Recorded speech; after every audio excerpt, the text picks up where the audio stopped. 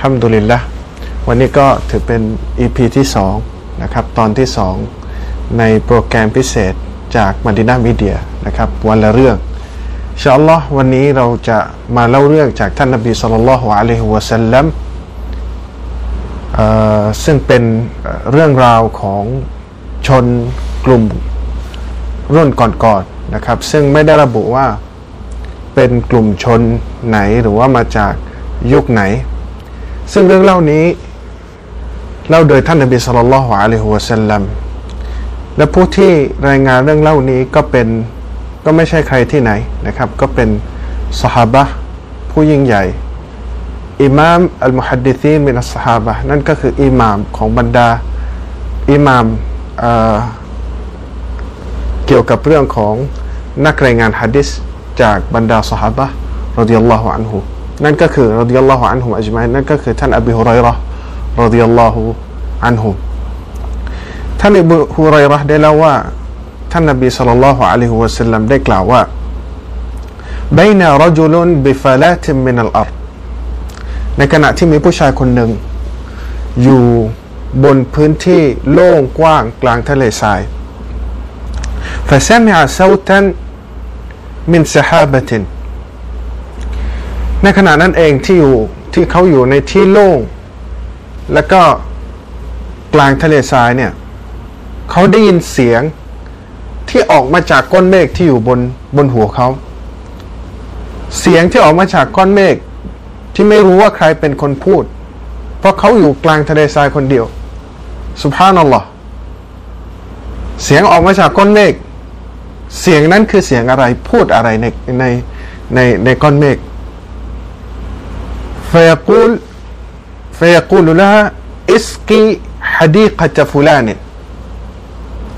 เสียงที่ออกมาจากก้อนเมฆนั่นก็คือโอ้เจ้าเมฆเอ๋ยจงโปรยฝนลงไปยังสวนของนายคนหนึ่งซึ่งก็ที่นี้ก็ระบุชื่อแต่ท่านนบีไม่ได้ระบุชื่อแต่ผู้ชายคนนั้นเนี่ยได้ยินชื่อของเขาชัดเจนแต่ท่านนบีไม่ระบุตรงนี้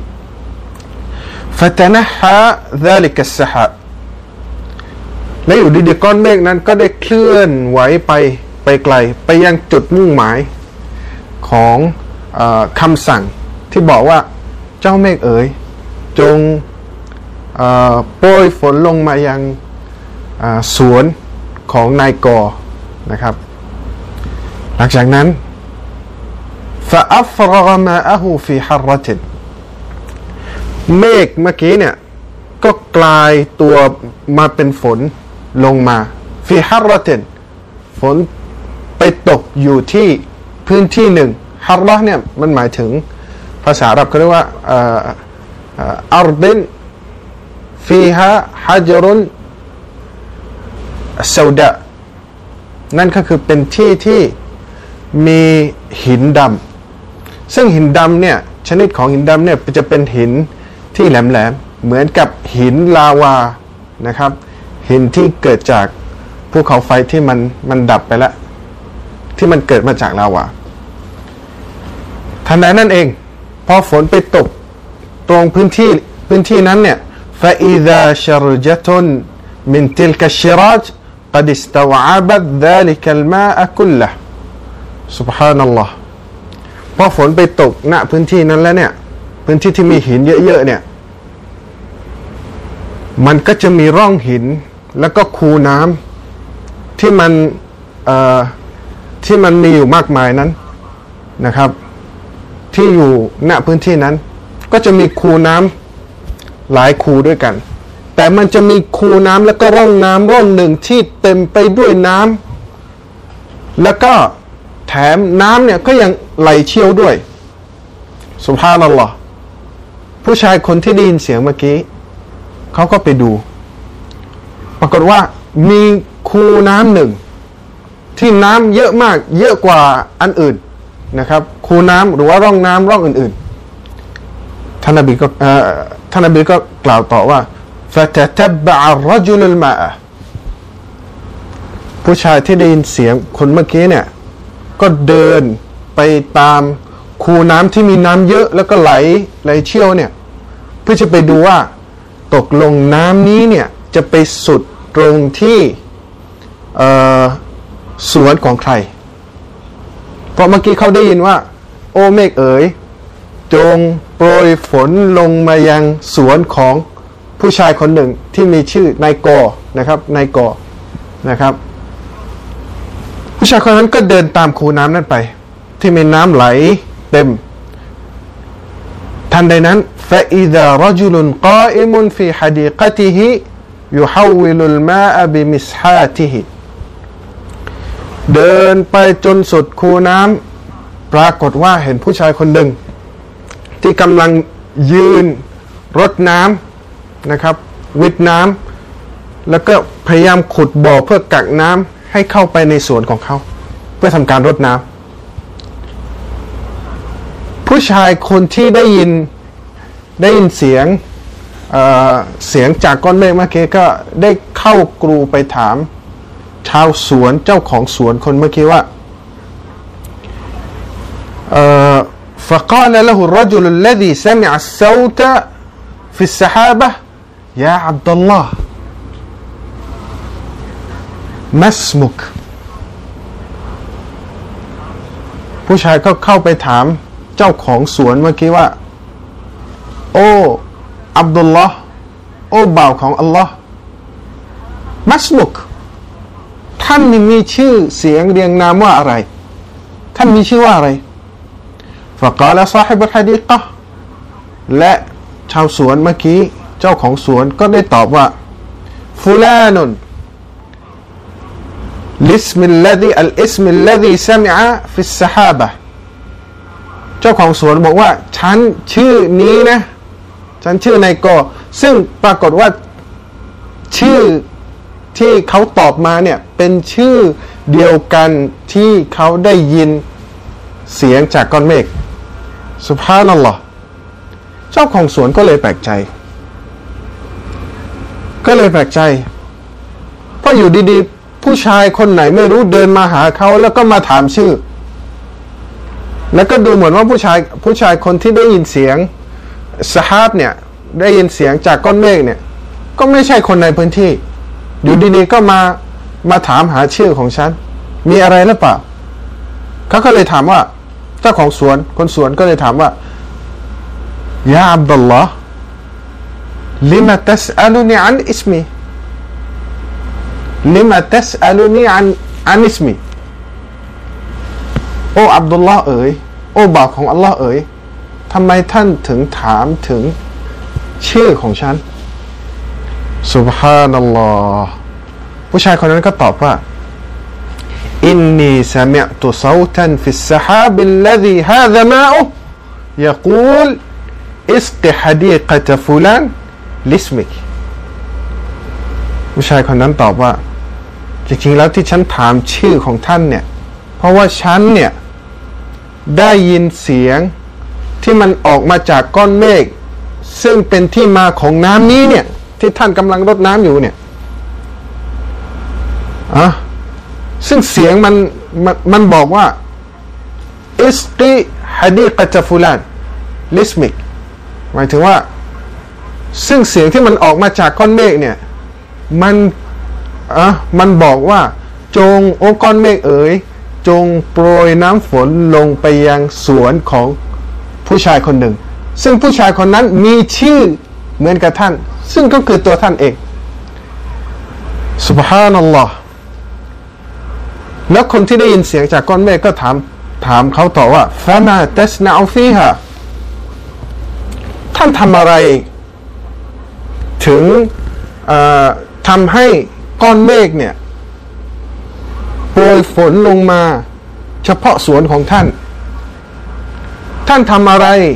จนกระทั่งชื่อท่านถูกกล่าวในก้อนเมฆซุบฮานัลลอฮ์فقال صاحب الحديقةฟังไว้ดีๆนะครับเจ้าของสวนเมื่อกี้ก็ได้ตอบว่าอัมมาอิกุลตะฮาดะเหมือนกับเขากำลังจะบอกว่าถ้าสิ่งที่ท่านพูดเป็นเรื่องจริงฉันก็จะบอกมันเหมือนประมาณนั้นเหมือนว่าไหนท่านก็ ท่านก็รู้แล้วนะครับ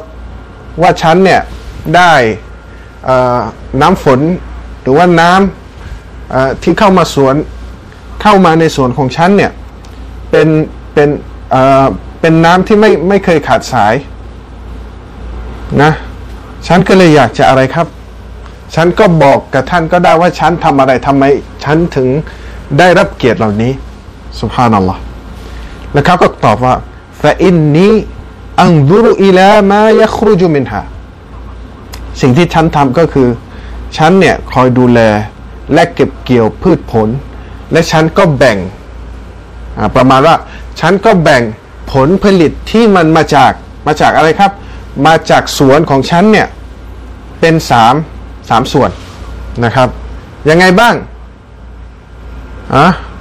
ยังไงบ้างเขาก็ตอบว่าฟะอัตซัดดักูบิซุลุซิฮิฉันเนี่ยได้บริจาคได้ซะดะกอฮ์1ส่วนจาก3ส่วนของผลผลิตทั้งหมดซุบฮานัลลอฮ์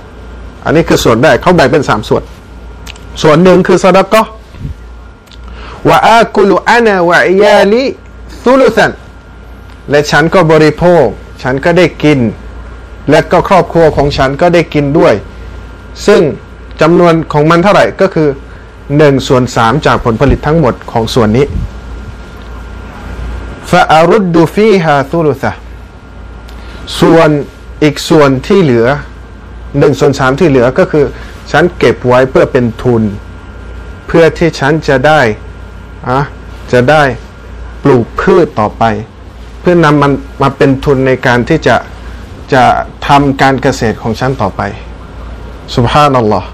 หะดีษบทนี้นะครับรายงานโดยอัลอิมามมุสลิมนะครับในซอฮีฮ์ของท่านนะครับนี่เป็นเรื่องเล่าของท่านนบีศ็อลลัลลอฮุอะลัยฮิวะซัลลัมเราได้รับบทเรียนอะไรบ้างนะครับจากเรื่องเล่าเรื่องนี้นะครับบทเรียนแรกนั่นก็คือนะครับผมลองสรุปดูว่าเราได้บทเรียนอะไรบ้างนะครับพี่น้องได้บทเรียนอะไรบ้างก็ร่วมกันแจมนะครับในใต้คอมเมนต์นะครับเพื่อร่วมกันเผยแพร่ความดีบทเรียนบทแรกนะครับนั่นก็คืออัลคารอมะสิ่งมหัศจรรย์นะครับถือเป็นหนึ่งในความโปรดปรานของอัลลอฮฺซุบฮานะฮูวะตะอาลาที่จะให้บ่าวของพระองค์เนี่ยได้รู้ถึงความสามารถของอัลลอฮฺซุบฮานะฮูวะตะอาลาและก็ความเมตตาของอัลลอฮฺซุบฮานะฮูวะตะอาลาแก่บ่าวคนหนึ่งนะครับหนึ่งในคารอมะห์ในหะดีษบทนี้นั่นก็คือการที่อัลลอฮฺซุบฮานะฮูวะตะอาลาให้ผู้ชายคนหนึ่งเนี่ยสามารถได้ยินเสียงที่มองไม่เห็นได้นั่นก็คือเสียงที่มาจากอะไรครับมาจากก้อนเมฆอย่างที่ระบุไว้ในหะดีษนะครับนั่นก็คือเขาได้ยินเสียงมาจากก้อนเมฆกล่าวว่าโอ้เจ้าเมฆเอ๋ยจงโปรยน้ำฝนลงมายังสวนของนายกออันนี้คือบทเรียนบทแรกสิ่งหนึ่งที่เราต้องเชื่อก็คือมันจะมีส่วนหนึ่งจากบรรดาบ่าวของอัลลอฮฺซุบฮานะฮูวะตะอาลาที่อัลลอฮฺทรงเลือกให้เขาได้ยินหรือว่าให้เขาได้เห็นในสิ่งที่คนอื่นไม่เห็นและก็สิ่งที่คนอื่นไม่ได้ยินนะครับข้อคิดที่2ที่เราได้นะครับนั่นก็คือก้อนเมฆเนี่ยมันไม่สามารถที่จะเทฝนลงมานะครับด้วยตัวของมันเองนอกจากอะไรนอกจากความรู้ของอัลลอฮ์และก็คำสั่งของอัลลอฮ์ซุบฮานะฮูวะตะอาลานี่เป็นอะกีดะห์ของพวกเรานะครับการที่ฝนตกลงมาเนี่ยมันเป็นการตัดบีดการบริหารการอภิบาลของอัลลอฮ์ซุบฮานะฮูวะตะอาลาดูในหะดีษบทนี้สิครับคูน้ำของคนอื่นมีเยอะแยะสวนของคนอื่นมีเยอะแยะกลางทะเลทรายแต่กลับไปตกณจุดหนึ่งของทะเลทรายเพราะฉะนั้นการที่ฝนตกลงมาจุดนี้แห้งแล้งจุดนี้ฝนตกลงมานะครับมันเป็นกรรมสิทธิ์ของอัลลอฮฺซุบฮานะฮูวะตะอาลาและความรู้เป็นของอัลลอฮฺซุบฮานะฮูวะตะอาลาทั้งหมดเหมือนกับที่อัลลอฮฺซุบฮานะฮูวะตะอาลาได้ตรัสไว้ในซูเราะห์ลุกมานอายะที่34ว่าอินนัลลอฮะอินดะฮูอิลมุสซาอะห์วะยุนัซซิลุลฆอยซะวะยะอ์ละมุมาฟิลอัรฮามวะมาตัดรีนัฟซุมมาซาตักซิบกะดะวะมาตัดรีนัฟซุมบิอัยอัรฎินตะมูตอินนัลลอฮะอะลีมุลคบีรแท้จริงแล้วอัลลอฮฺซุบฮานะฮูวะตะอาลาณที่พระองค์นั้นมีความรู้เกี่ยวกับเรื่องของวันสิ้นโลกอวสาน มนุษย์ไม่มีวันรู้วะยุนัซซิลุลฆอยซ์และพระองค์ผู้ทรงทำให้ฝนเนี่ยตกลงมาวะยะละมุมาฟิลอัรฮามและอัลลอฮ์รู้ว่าอะไรที่อยู่ในมดลูกนะครับวะมาตัดรีนัฟซุมมาซาตักซิบุกอดะและก็ไม่มีใครนะครับที่จะรู้ว่าพรุ่งนี้เนี่ยเขาจะได้อะไรบ้างเขาจะได้รุสกีอะไรบ้างเขาจะประสบอะไรบ้างวะมาตัดรีนัฟซุมบิอัยอัรฎินตะมูตและไม่มีใครรู้ว่าชีวิตของเขาเนี่ยจะตายที่ไหน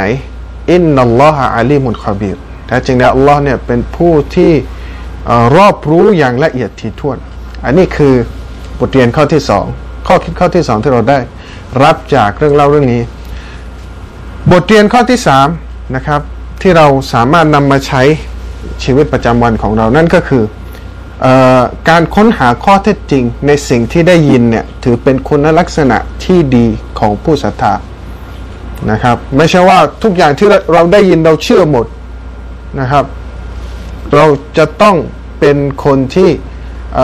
หาข้อเท็จจริงค้นคว้าว่าจริงๆแล้วที่เราได้ยินน่ะมันจริงหรือเปล่าหรือว่าหูฝาดไปเองหรือว่าชัยฏอนจะมาอะไรนะครับจะมาหลอกเรานะครับเหมือนที่ในหะดีษบทนี้นะครับผู้ชายคนนั้นได้ไปหาว่าตกลงไอ้ชื่อคนนั้นน่ะคือใครนะครับบทเรียนข้อที่สี่นะครับนั่นก็คืออันนี้เป็นบทเรียนที่ผมคิดว่าพวกเราก็น่าจะนำไปใช้ในชีวิตประจำวันจากหะดีษบทนี้ได้สอนนะว่าเวลาเราไปคุยกับคนคนหนึ่งโดยที่เราไม่รู้ว่าเขาเป็นใครหมายถึงว่าคู่สนทนาของเราเนี่ยเราไม่รู้ชื่อของเขาเป็นใครเนี่ยนะครับสมควรอย่างยิ่งที่เราจะเรียกชื่อเขาด้วยชื่อที่มีเกียรติโดยเฉพาะชื่ออะไรครับอับดุลลอฮ์โอ้บ่าวของอัลลอฮ์เอ๋ยโอ้บ่าวของอัลลอฮ์เอ๋ยเพราะชื่อนี้เป็นชื่อที่มีเกียรติมากซุบฮานัลลอฮ์จะเห็นได้ชัดเจนนะครับผู้ชายที่ได้ยินเสียงจากก้อนเมฆเดินเข้าไปหาชาวสวนแล้วก็ถามว่าโอ้แล้วก็เรียกเขาว่าโอ้อับดุลลอฮ์โอ้บ่าวของอัลลอฮ์เอ๋ยท่านเนี่ยมีชื่อว่าอะไรนะครับอันนี้เป็นหนึ่งในสุนนะนะครับจนกระทั่งเรารู้ชื่อของเขาเราก็ต้องเรียกชื่อของเขานะครับแล้วก็บทเรียนข้อที่ห้านะครับที่เราได้รับจากเรื่องเล่าเรื่องนี้นั่นก็คือเราไม่สมควรที่จะโกหกเวลามีคนมาถามเราเกี่ยวกับอามัลที่เราพยายามซ่อนไว้นะครับมันจะมีคนที่แบบว่าพยายามที่จะเก็บอามัลไว้นะครับเก็บอามัลเนี่ยทำอามัลในที่ลับเนี่ยทำอามัลที่ดีในที่ลับเนี่ยถือเป็นสิ่งที่ดีมากนะครับคือไม่อยากให้ใครรู้อยากให้ระหว่างเรากับอัลลอฮฺซุบฮานะฮูวะตะอาลารู้เท่านั้นอันนี้เป็นสิ่งที่ดีมากและท่านนบีศ็อลลัลลอฮุอะลัยฮิวะซัลลัมก็ส่งเสริมในเรื่องนี้ด้วยท่านนบีศ็อลลัลลอฮุอะลัยฮิวะซัลลัมเคยกล่าวในหะดีษบทหนึ่งนะครับซึ่งเป็นหะดีษที่ซอฮีฮ์เหมือนกันจากในมุศันนัฟอิบนุอบีชัยบะห์ท่านนบีได้กล่าวว่ามันอิสตะฏออะมินคุมอัยยะคูนละฮูคอบีอุมมินอะมัลินศอลิฮ์ฟัลยัฟอัลใครก็ตามที่สามารถที่จะมีอามัลที่ศอลิฮ์ที่ระหว่างเขากับอัลลอฮ์เท่านั้นที่รู้เนี่ยก็จงทำให้อิบาดะห์เหล่านั้นให้มากๆเพราะอัลลอฮ์ซุบฮานะฮูวะตะอาลาทรงรักอิบาดะห์แบบนี้แต่ถ้าหากมีคนมาถามถึงสิ่งที่เรากำลังพยายามเก็บมันไว้ระหว่างเรากับอัลลอฮ์เนี่ยเราไม่ควรที่จะโกหก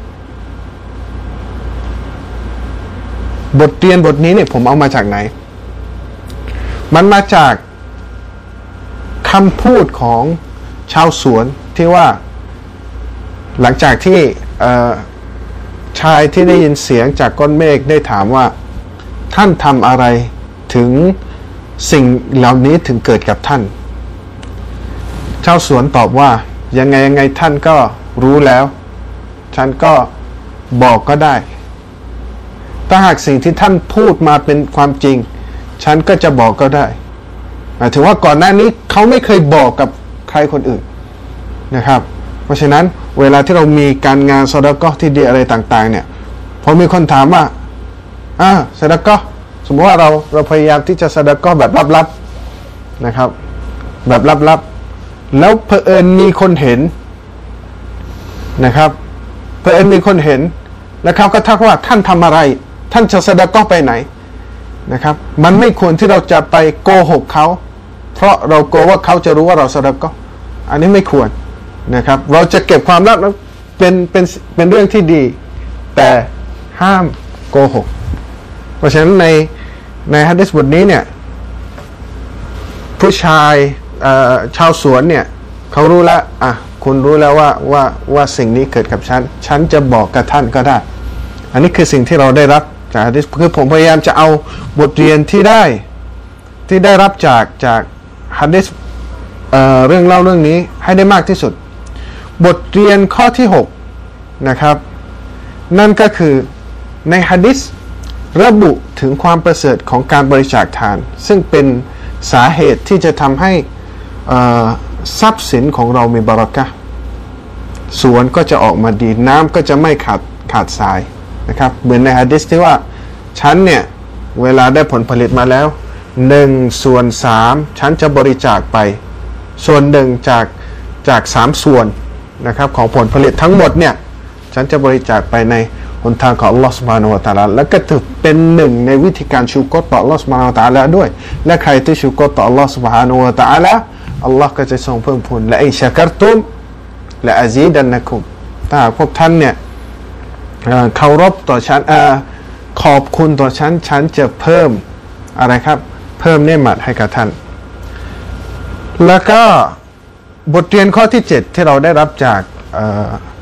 เรื่องเล่าเรื่องนี้นะครับนั่นก็คือหะดีษบทนี้เนี่ยได้อธิบายได้ชี้ให้เห็นถึง1สาเหตุที่ทำให้คนหนึ่งได้รับริสกีมากนั่นก็คือ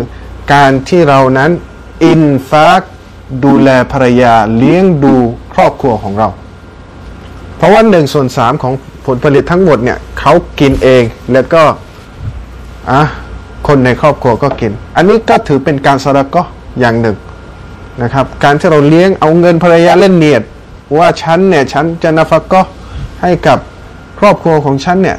นั่นก็ถือเป็นการซอดาเกาะห์ในรูปแบบหนึ่งแถมยังเป็นซอดาเกาะห์ที่ดีที่สุดเลยและในประโยคที่ว่าส่วนหนึ่งฉันบริโภคและครอบครัวก็ของฉันก็บริโภคจากมันตรงนี้เนี่ยมันบ่งชี้มันถือเป็นการงานที่ดีการงานหนึ่งที่ท่านนบีได้กล่าวว่าจริงๆแล้วเนี่ยสิ่งที่ดีที่สุดในสิ่งที่ท่านกินนั่นก็คือสิ่งที่มาจากน้ำพักน้ำแรงของท่านเองนะครับจะเห็นได้ว่าผู้ชายคนนี้ซอดาเกาะห์ไปแล้วแถมยังดูแลภรรยาอีกดูแลครอบครัวอีกแล้วก็ได้กินในสิ่งที่เขาสรรหามาเองอันนี้ถือว่าเป็นหนึ่งที่อิสลามนั้นส่งเสริมนะครับแล้วก็สิ่งบทเรียนข้อที่8ที่เราได้รับจากหะดีษบทนี้นั่นก็คือริสกีเนี่ยมันไม่ได้มาโดยการที่เรานั่งอยู่ในบ้านนะครับนั่งอยู่ในบ้านเดี๋ยวริสกีมาโดยไม่อะไรนะไม่ทำไม่ออกไปหาริสกีนะครับริสกีเนี่ยอัลลอฮฺมาจะส่งมาอย่างแน่นอนนะครับแต่ก็ไม่ได้หมายความว่าเรานั้นจะนั่งอยู่บ้านแล้วก็รอริสกีมาไม่ได้จะต้องปฏิบัติด้วยทำสาเหตุและก็ตะวักกัลให้กับอัลลอฮฺซุบฮานะฮูวะตะอาลาเหมือนผู้ชายชาวสวนคนเมื่อกี้นะครับเขารู้ว่าน้ำเนี่ยมาจากอัลลอฮฺซุบฮานะฮูวะตะอาลาแน่นอนแต่กระนั้นก็ตามเขาก็ยังตักน้ำเนี่ยไปรดสวนของเขาอีกนะครับแล้วก็เขาพยายามขุดดินเพื่อให้น้ำเนี่ยเข้าไปยังสวนของเขาอีกตรงนี้เนี่ยบ่งบอกว่าเรานะครับจะต้องทำอัสบาบแล้วก็อัลลอฮฺซุบฮานะฮูวะตะอาลาก็จะทรงมอบริสกีให้กับเราบทเรียนข้อที่ 9นะครับบทเรียนข้อที่9นั่นก็คือ